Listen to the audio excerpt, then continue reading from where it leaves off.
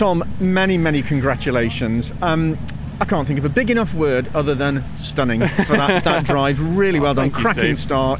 Took 2 places to take the lead and held on to it, coming under immense pressure, of course, from Dan Camish. Thank you, mate. No, I appreciate it. It feels nice to be able to talk to you not being Mardy this time. Because after yesterday, I thought that was, honestly, and I'm, as you know, I always try to stay very positive and very neutral about any situation, and always try and have a glass half full approach. But genuinely yesterday, I thought we were going to be in some real problems with just not being able to make the progress through the pack today because it's such a difficult circuit to overtake. So yeah, wow, I really didn't expect it. I was ever hopeful that we could come through eventually, but to get points in the first race, nearly a podium in race 2, and then a win in race 3, just fantastic.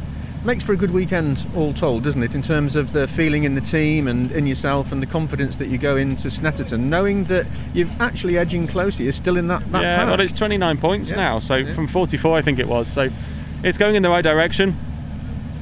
Snetterton was good for us last year. We got pole position and took a win, so never say never. It's a circuit I love.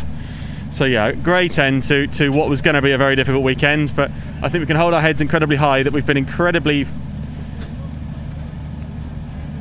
stoic, I probably is the right word, and very measured, that we weren't getting excited, we weren't going to try and get desperate in the first race to try and make it all up. We knew it was going to be race 3, that it was going to come back to help us, so it was just a case of being patient and waiting. How much of that were you conscious of having to be defensive, but yet take everybody with you around on that race? Well, it was difficult because I had a huge vibration from lap 4 on the right front. So whether we've got a puncher, whether we had a slow puncher, but that's why my pace was dropping so much. And you saw my pace at the start of the race was really strong. And then after the safety car, I picked up something, whether it is a bit of damage, whether it's a cut to a tyre, whether I don't know what it is. We'll have to wait and see.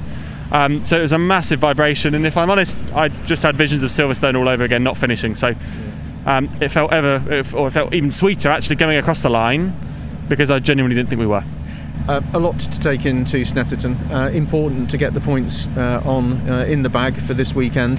There's only 2 weekends left. The conditions are not going to get any easier in terms of daylight hours and particularly track temperatures.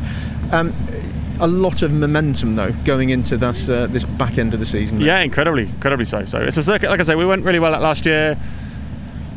Yeah, we've just got to keep our heads and know it's us that's doing the chasing. Not, we can't relax now. We've got to keep pushing, and hopefully it'll come to us. Really well done. Thanks, Steve. Cheers.